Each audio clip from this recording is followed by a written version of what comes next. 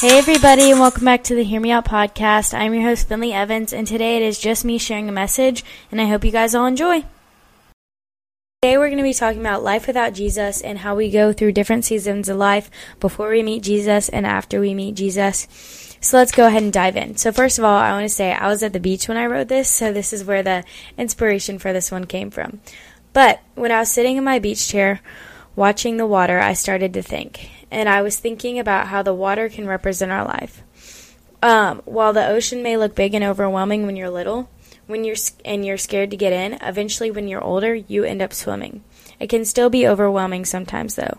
We can be scared of the big waves we see ahead, but also sometimes it's not overwhelming because it's just calm. You see, before we meet Christ, our life is like the ocean when it has big waves and it's choppy. But once you meet Jesus, you can have the calm ocean. It'll still get choppy every once in a while, but with Jesus, there's always a way to get back to the calm. In Micah 7:19 it says, "He will again have compassion on us. He will vanquish our iniquities, and you will cast all our sins into the depths of the sea."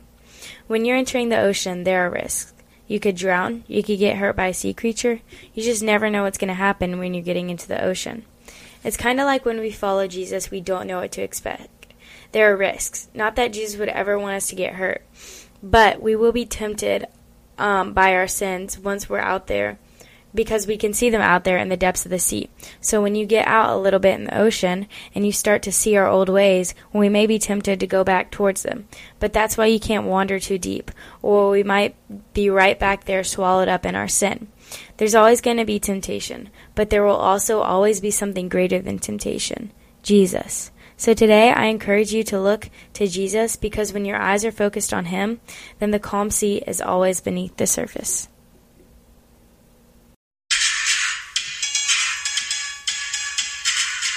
Hey everybody, thank you so much for listening to the Hear Me Out podcast today. Don't forget that you can send in your own questions to my email, fins.hear.me.out@gmail.com, and I can answer your questions too. And I want to give a huge shout out to PodServe and their team for making this podcast happen. And thank you guys so much for listening. You guys are so awesome. See you guys next time.